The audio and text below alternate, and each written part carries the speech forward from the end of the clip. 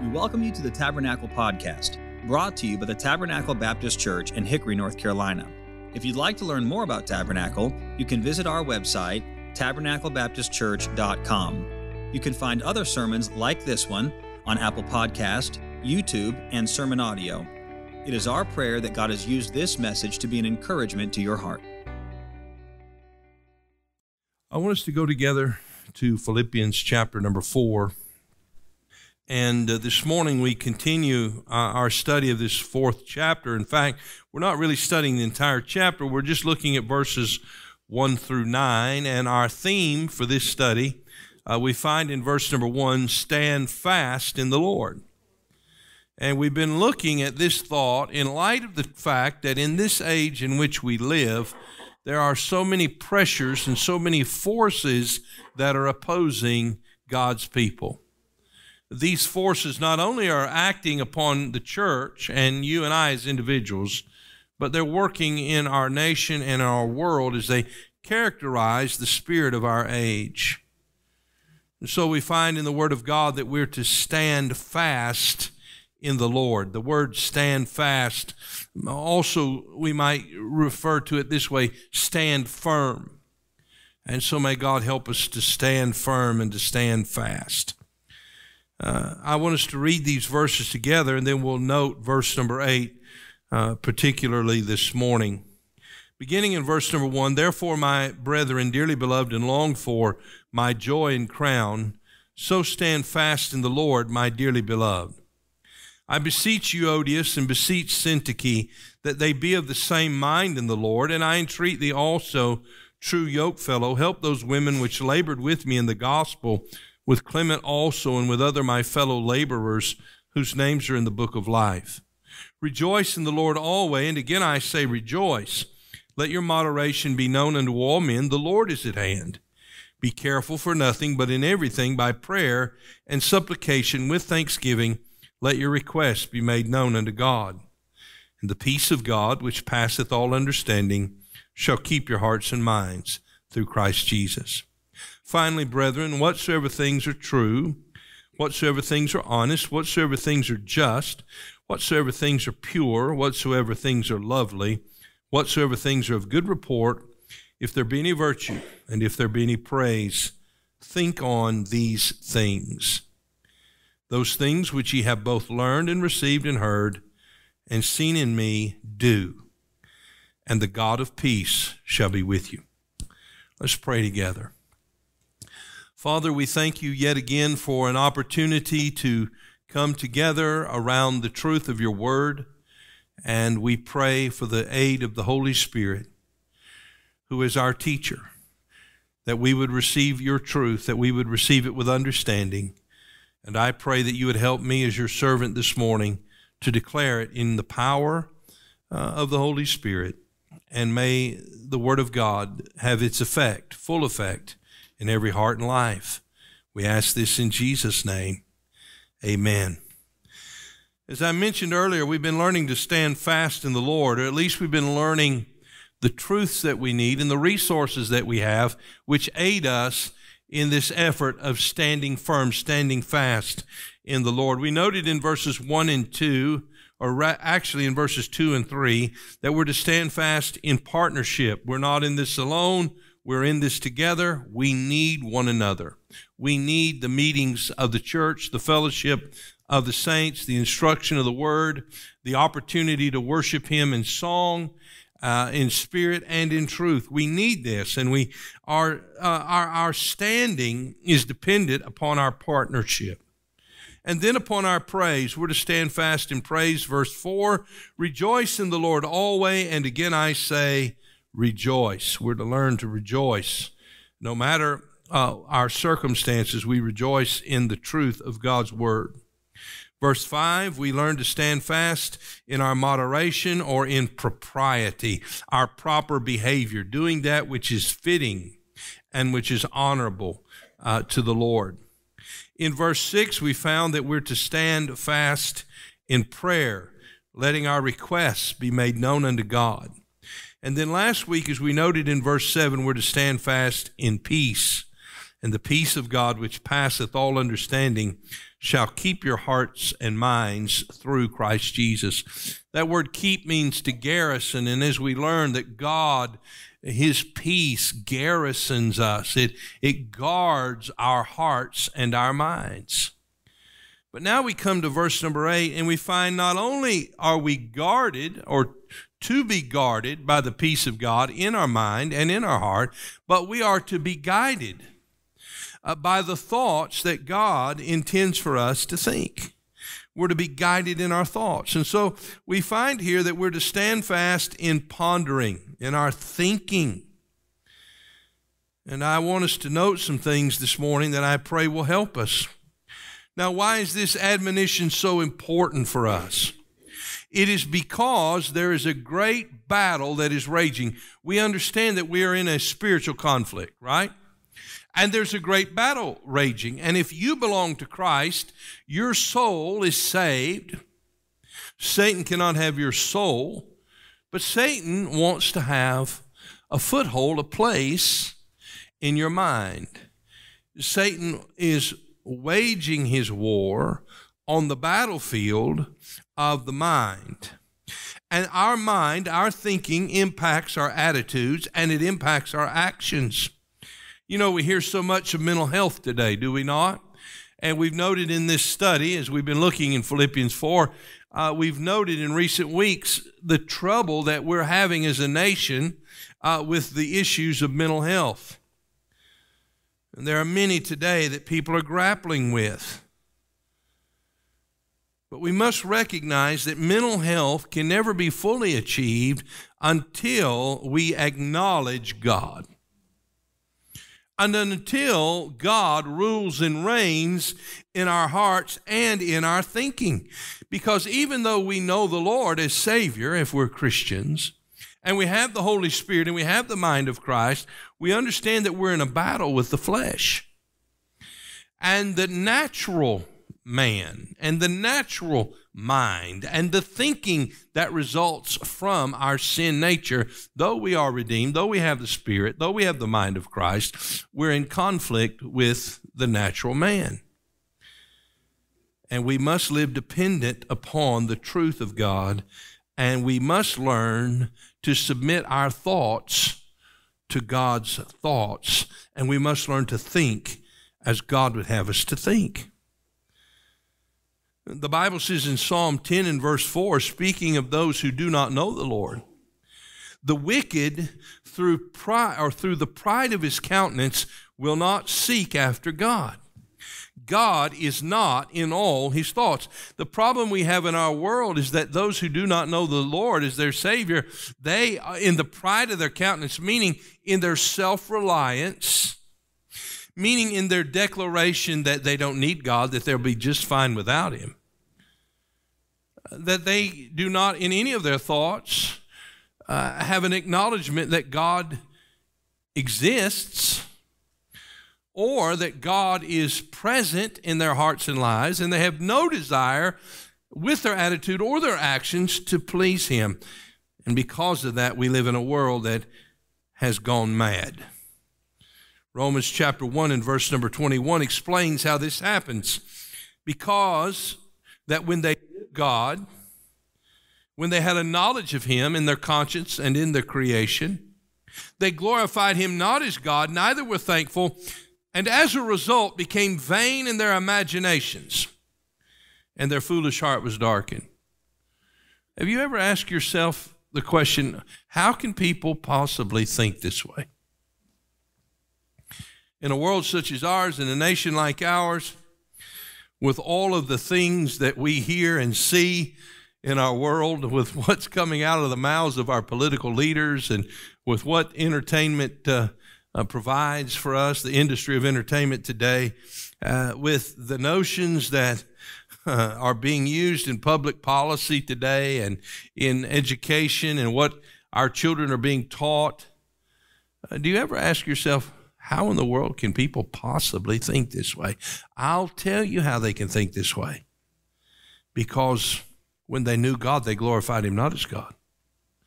And when they did that, they became vain in their imaginations, the thinking of their heart, and their foolish heart was darkened. You see, The Bible says in Romans chapter 8, verses 6, 7, and 8, for to be carnally minded is death. Carnally minded speaks of the natural mind, the mind of man apart from God.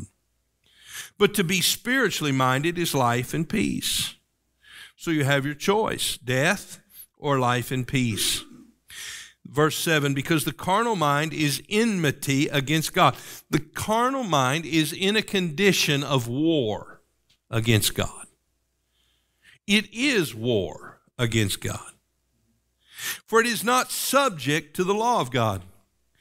The natural mind, without the aid of God and God's Spirit, cannot subject itself to the laws of God. That's why we see what we find happening in our culture today. Neither indeed can be. So then they that are in the flesh cannot please God. You cannot please God unless you have the Holy Spirit of God living in you. You cannot please God unless you have declared your faith upon the person of Jesus Christ. That's what the Bible tells us in Hebrews. Without faith, it is impossible to please Him. So to be carnally minded is death. To be spiritually minded is life and peace. Now, we're told that because though we have the mind of the Spirit, we're in this struggle. We're in this struggle for life and for peace. And so may the Lord help us in this struggle. The Bible says in 2 Corinthians chapter 10, and I'd like to invite you to turn there, but I want you to see this truth. 2 Corinthians chapter 10 and verse number 3.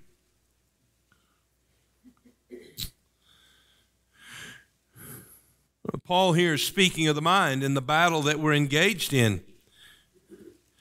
And he says, beginning in 2 Corinthians chapter 10, verse 3, for though we walk in the flesh, we do not war after the flesh, this spiritual struggle that we're in.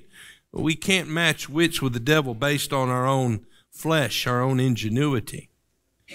For the weapons of our warfare are not carnal, they're not earthly, but are mighty through God to the pulling down of strongholds. Verse 5, casting down, note the word, imaginations, and every high thing that exalteth itself against the knowledge of God. So you have the word imaginations, you have the word knowledge, continuing here in verse 5, and bringing into captivity every thought. So you have the words imaginations, knowledge, and thought, every thought, bringing into captivity every thought to the obedience of Christ, and having in a readiness to revenge all disobedience when your obedience is fulfilled. What is he speaking of here? He is speaking of the conflict that we're all in. We're in a warfare, but the weapons that we have are not carnal. They're mighty through God to the pulling down of strongholds. You see, Satan desires to erect a stronghold in your life. Where is the stronghold? It's in the mind. And we find that because the thing that he wants to use against us and against God are these imaginations that we're prone to have. The thoughts are the pattern of our thinking.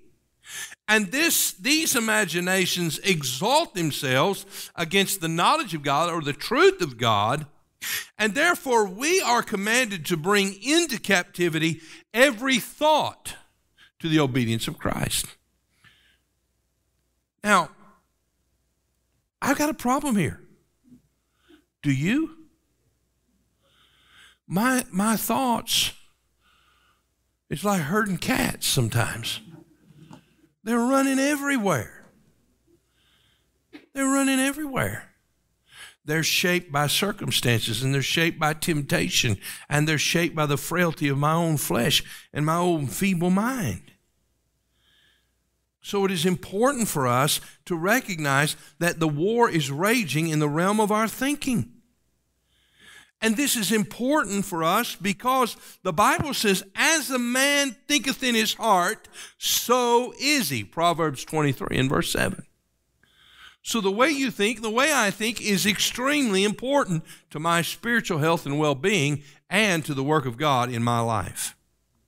So what does God expect? He expects me to do something. He expects me to be proactive in the battle, not just to leave my mind as an open pasture for Satan to send his thoughts in and out of. Not for a place where I can just entertain every carnal thought that comes to my mind. No. My thoughts are to be guided. And we're going to note 6 guiding principles, 6 guidelines for godly thinking in this passage. And they're right here for us in this verse. So God expects us to fight the good fight of faith, to resist the devil, and having done all to stand therefore, with our loins girt about with truth. We're in the battle for truth in our mind and in our thoughts. So we have these 6 guidelines that we can follow. Well, let's look at them. We'll take them one by one, and we'll ask God to speak to us through them. Number 1, think on things that are true. Think on things that are true. Notice again, verse 8, finally, brethren, whatsoever things are true. So there's our starting point. Whatsoever things are true. That's what we're to think about. Now, the word true here means without deception or without dishonesty. Our minds, yours and mine, they're frail, right? Our minds are frail and fraught with the effects of sin. And Satan, knowing that, well, he works to deceive us. And there's a world of deception out there.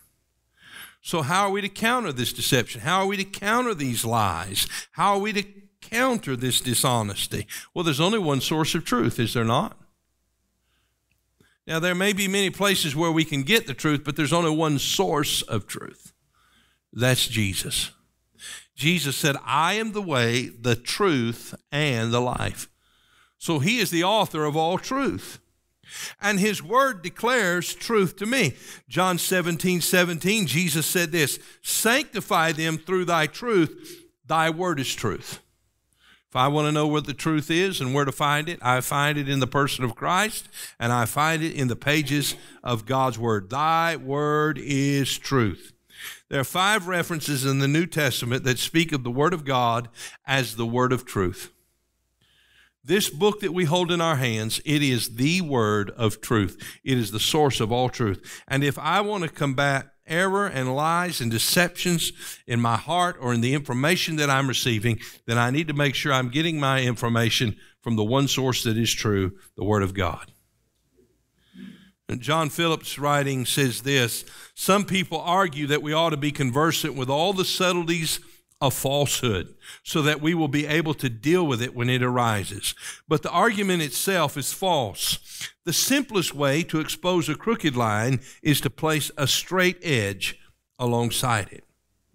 Law enforcement agents who specialize in the detection of counterfeit money do not spend much time studying the varieties of counterfeit bills.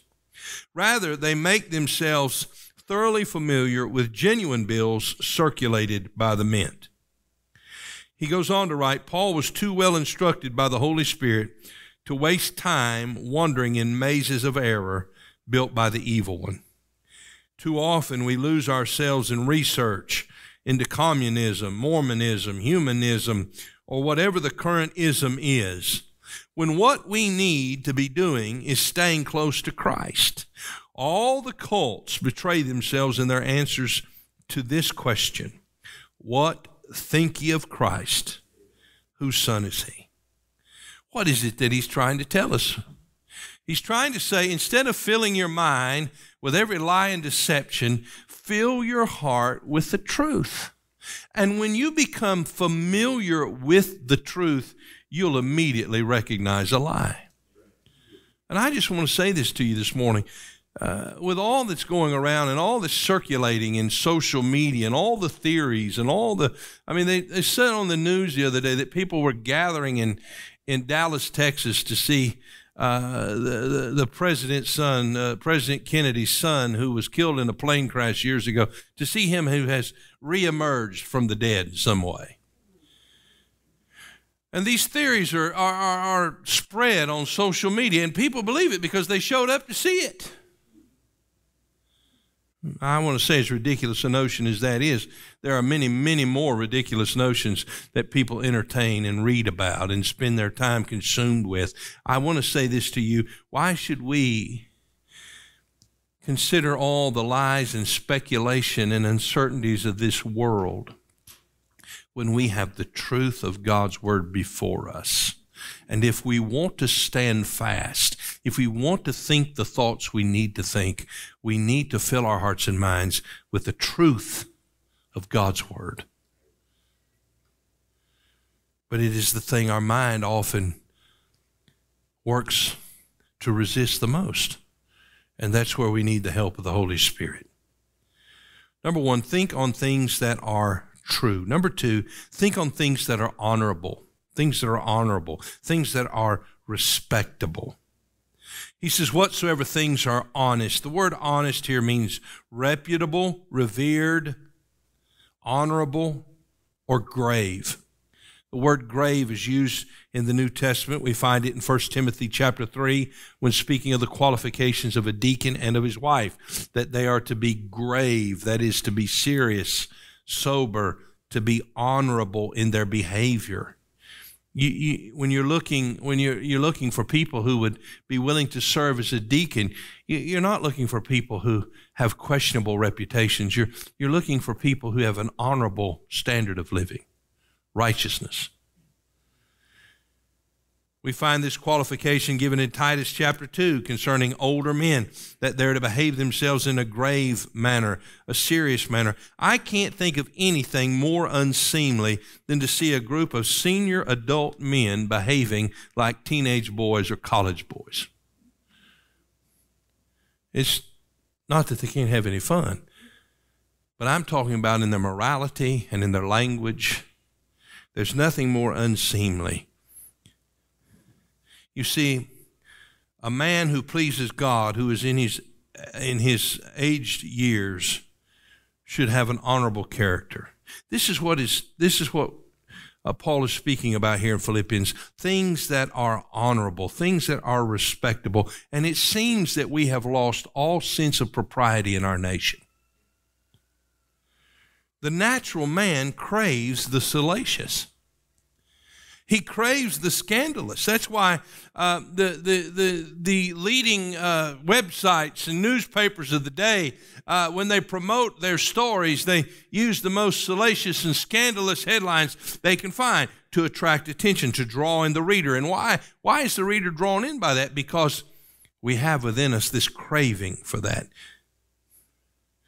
We want to feast on all the details of the unmentionable aspects of people's lives.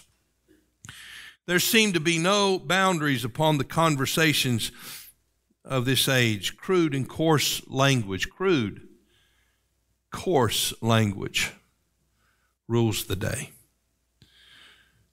The language and topics used in talk shows, movies, television programs, and social media, well, that's spilled over into our daily discourse and our family discussions.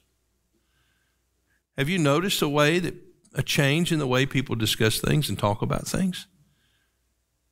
Things that wouldn't be talked about even just a few years ago, now talked about openly. Words that would never have been used on television, now used frequently in the television programs that are before us.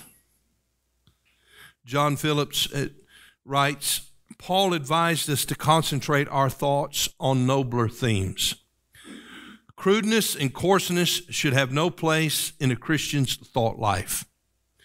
We are to cultivate refinement and respect for the finer things of life. We are to train our minds to dwell on them. You know, when someone gets something on their mind, we say, well, they're dwelling on this. Well, this is what the Lord wants us to dwell on. These guidelines that we find in Philippians 4. God wants us to dwell on not the things that are crude and crass, and questionable. God wants us to dwell on the things that are noble and honorable, and therefore we should speak that way.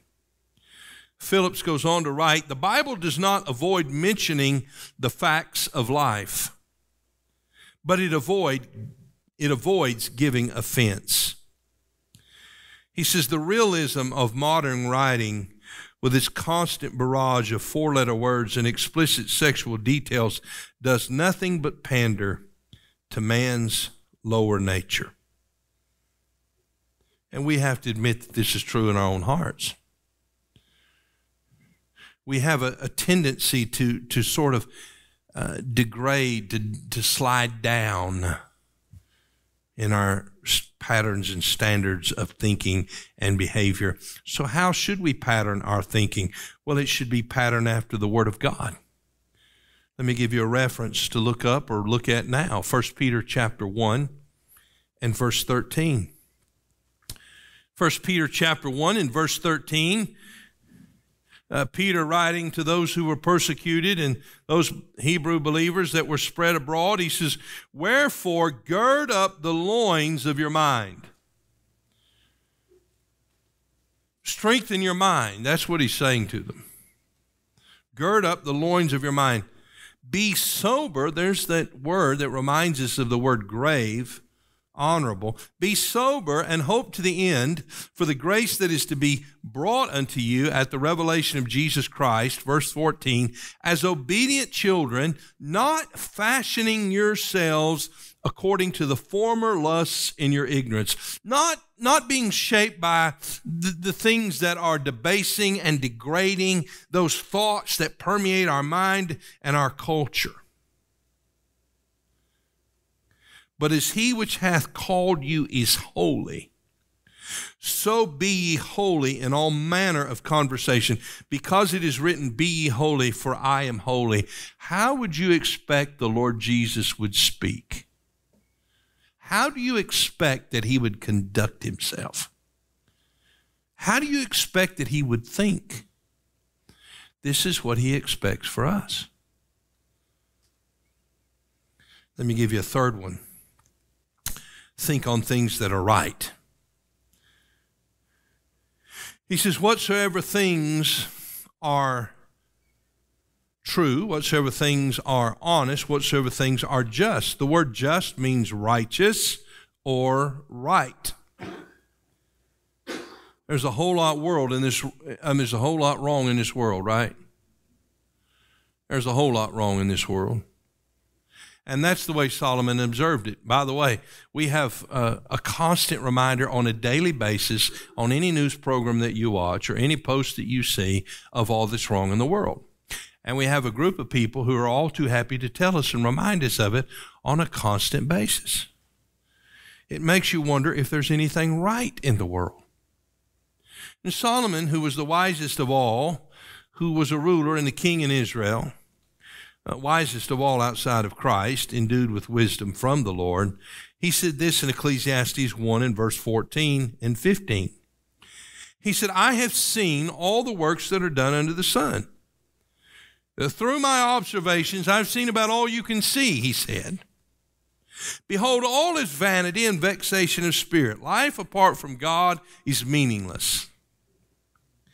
Then he says this in verse 15, that which is crooked cannot be made straight, and that which is wanting cannot be numbered. In other words, there are problems everywhere, and there are multiple problems that have no solutions. So we live in a world where it's popular to think about all that's wrong, and people speak of justice and injustice, and they demand justice when the one thing they really don't want more than anything on earth is true justice, because if we get true justice, we're all going to hell for all eternity. But people want to live in a world free of offense. While they offend God, they want a world free of offense. While they fail to recognize him, while they continue to trod under their dirty feet the precious blood of Christ, they demand justice and speak of injustice. And you know, if we're not careful, We'll get our thought, our thinking will be only upon that which is wrong. All the things we don't have, all the wrongs that have been done to us, all the injustices, and oh, how we need to be careful about that. Because when we dwell upon only that which is wrong, we forget about that which is right. We become preoccupied, and there's no benefit of the good in our lives. The infatuation that we have with the ills and injustices of our world, it yields a bitter poison for us, and that sours our souls, and it spills over on all those that we come in contact with. And Hebrews warns us, thereby many be defiled. We need to learn not just to reflect upon all the wrongs that have been done to us, but reflect upon the right. And what we're going to find out is when we think of the right, the mercy and grace of Jesus, the wrongs aren't worthy to be compared. Let me give you a fourth thought this morning. Think on things that are pure. He says, whatsoever things are pure. Nothing can be more detrimental to my spiritual health, my mental health, and my Christian testimony than unclean thinking. And all of us deal with it. In this day and age in which we live, with pornography and perversion abounding, with all things impure surrounding us. Recently, our lieutenant governor received a lot of criticism because he made a statement about sexual perversion. He had a press conference to defend his statement, and in that press conference, he had a video screen behind him, and he put on display images and statements that were included in the public school curriculum of North Carolina that promoted sexual perversion. There have been no reports or no outcries that I've read about from the parents in the state of North Carolina concerning what was in those textbooks. I'm sure there are a few groups that are upset, but I'm talking about, by and large, we don't see a statewide movement to purge our state of that kind of wicked material. And yet our children are being taught this. They're being taught that it's normal, that it's acceptable, and there should be no limits on what they do. We live in a dirty world. So how do we, when we're attracted to dirt, especially us men, how do we keep our minds and thoughts pure? Well, we have to recognize that we like dirt. And we have to confess that. And then we need to get our minds cleansed. And I have some good news for you. There is cleansing for the mind. If we confess our sin, he is faithful and just to forgive us our sin and to cleanse us of all unrighteousness. The cleansing of our sin comes to us through the blood of Christ that was spilled for us on the cross of Calvary. John Phillips, speaking of the awful influence of impurity, says this. He says, once given a lodging, impure thoughts are virtually impossible to evict. In other words, once we allow them to come into our mind and we give them a place to dwell, they're virtually impossible to evict. They lurk in the hidden recesses of the mind and make their presence known at the most unexpected times. They may show up when we're trying to worship or when we're engaged in an innocent conversation with someone who has no idea that we're suddenly entertaining lascivious thoughts. If a person once let his thoughts wander down some impure path, hidden legions joyfully emerge and stampede, pushing the mind into all kinds of sin. The Bible speaks of this wicked, filthy age in Ephesians 4 and verse 17.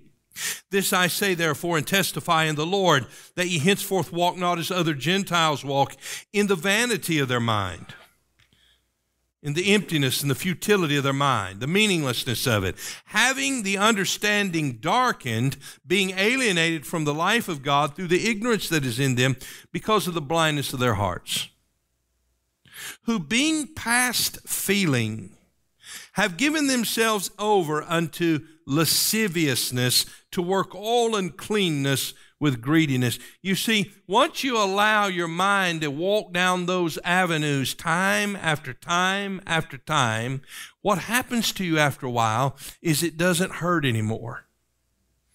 It doesn't bother you anymore. You see, the voice of the conscience and the voice of the Holy Spirit, after you continue to silence those voices time and time again, you become dead to the pain of conviction, dead to the pain of the acknowledgement of right and wrong, until eventually you gather in this place where you have been past feeling and you've given yourself over unto lasciviousness. That's unbridled lust and perversion and sexual immorality. And that is the characteristic of the age in which we live. And Paul says in verse 20, but ye have not so learned Christ. If so be that ye have heard him and have been taught by him as the truth is in Jesus, that ye put off concerning the former conversation, the old life, the old man, which is corrupt according to the deceitful lust, and be renewed in the spirit of your mind. Sir, ma'am, if you have a problem with impurity, and many of us do, then what must we do? We must put off the old man and put on the new man. We must get active in the battle, and instead of just allowing these wicked thoughts to roam around in our mind, we need to get intentional about God's thoughts. We need to get intentional about putting his word in our hearts. We need to take a notebook. We need to write these thoughts down, write the word of God down. We need to meditate on specific, special verses that will help us in the fight and keep us clean.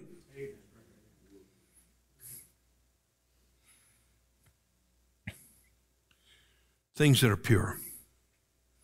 Let me give you number 5. Think on things that are lovely.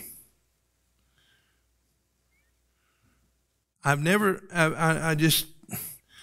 imagined we'd ever come to a time like we've come where there's so much hate and negativity and unkindness in this world as there is today. And if you're not careful, it'll overtake you. It'll overtake you. He said, think on things that are lovely, things that are gracious, things that are kind, things that are pleasing, things that are dear. You see, the key to all of this thinking is the person of Christ. When I think about all the things that are not lovely, I need to be reminded of the one who is altogether lovely. That was the testimony of the Shunammite girl. When they asked, they said, tell us about your beloved. And she began to describe him. His hair, his countenance, his shoulders. She began to describe his physical appearance. But really that description speaks to us of the magnificence and beauty of our God. And when she came to the end of it all, as she was rehearsing how glorious he was, she said, and yea, he is altogether lovely. May we focus on the lovely Son of God. May we focus on what he did for us and dying for us. The forgiveness of sin that is offered to us, the home in heaven that we have.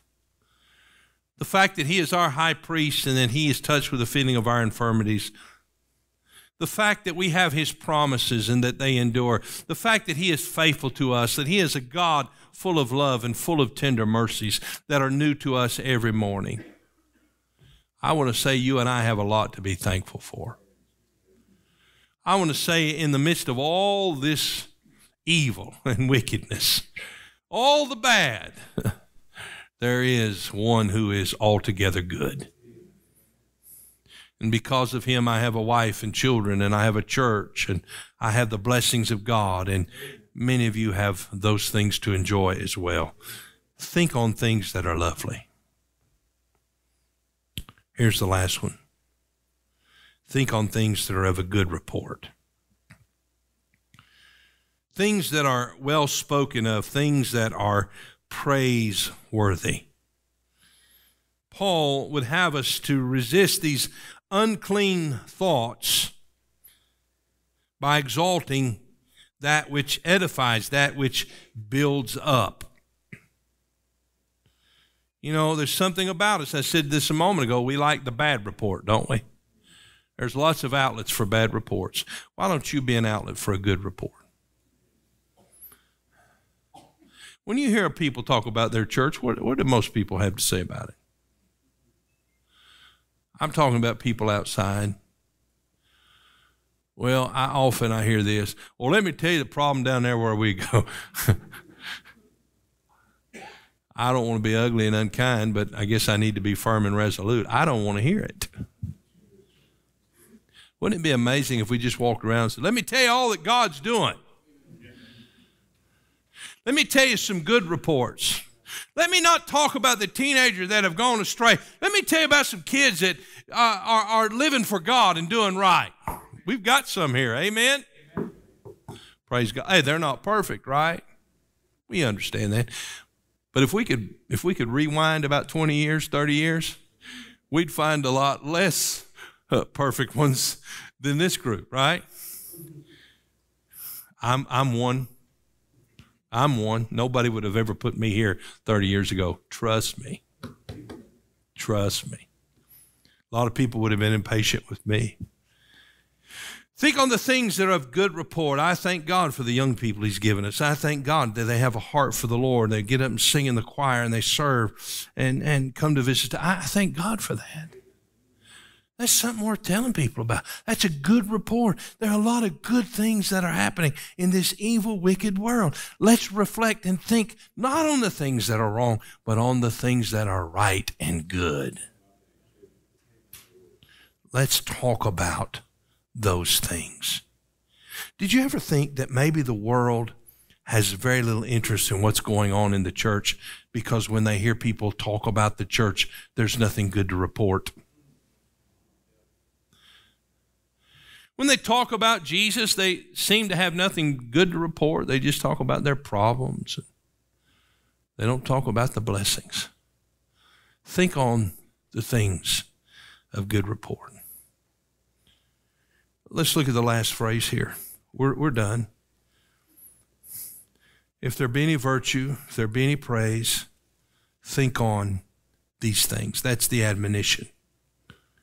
Well, where do these thoughts lead us? Thoughts of virtue and praise. They lead us to Jesus. Stay your mind on Him. Now let me ask you a question. What's on your mind? What's on your mind? Better yet, who's on your mind? If God is not in all your thoughts, if He's found nowhere in your thoughts, that's a good indication that you need to make sure you're saved. If you don't know the Lord as your Savior today, I want you to know that He loves you. He did everything necessary for you to be saved. There's not one thing you need to do except this. You need to confess you're a sinner and you need to believe in Jesus. And we have people here who will lovingly, prayerfully talk with you about what the Bible has to say, how you can become a Christian, and they will help you come to Christ today. If He's not on your mind, He needs to be. People are looking around, thinking about what's happening in this world. They're starting to wonder, and they're starting to think. Well, we have the answer. It's in Jesus. Would you come to Him? Are you concerned with pleasing Him? Let me ask you this. Here's another question. Are you faltering in your mind? Are you faltering? Are you struggling with some of these things that I mentioned to you this morning? Can I be the first to say yes? I falter in my mind quite often. What is it we need to do? Well, first of all, I think we need to recognize that we're in a battle. It's not wrong to be in a battle. It's a good thing to be in a battle. If nobody was fighting us, then we weren't on the right side, right? Recognize that your mind is frail. Our mind will not be what it should be until we get to heaven, until we have that new body, till we're delivered from the very presence of sin. Our minds are frail, prone to wonder, Lord, I feel it, prone to leave the God I love. Recognize that your thoughts are vitally important to your spiritual life and to pleasing the Lord. Recognize that. And then let me ask you a final question. Are you willing to fortify your mind? Are you willing to do something to strengthen it? Then learn to identify the problem by thinking and drawing on Christ. Draw on Him. Draw on His Word and on the power of the Holy Spirit to fortify your mind. And God will help us to learn to think as He commands. As a man thinketh in his heart, so is he. Think on these things. Thank you for listening. We pray that God has used His Word to speak to you today. If you'd like to learn more about Tabernacle, you can visit us online at tabernaclebaptistchurch.com. There, you'll find additional information about our church, opportunities to partner with us financially, as well as other resources that we hope can be a help to you. May God bless you, and thank you once again for listening.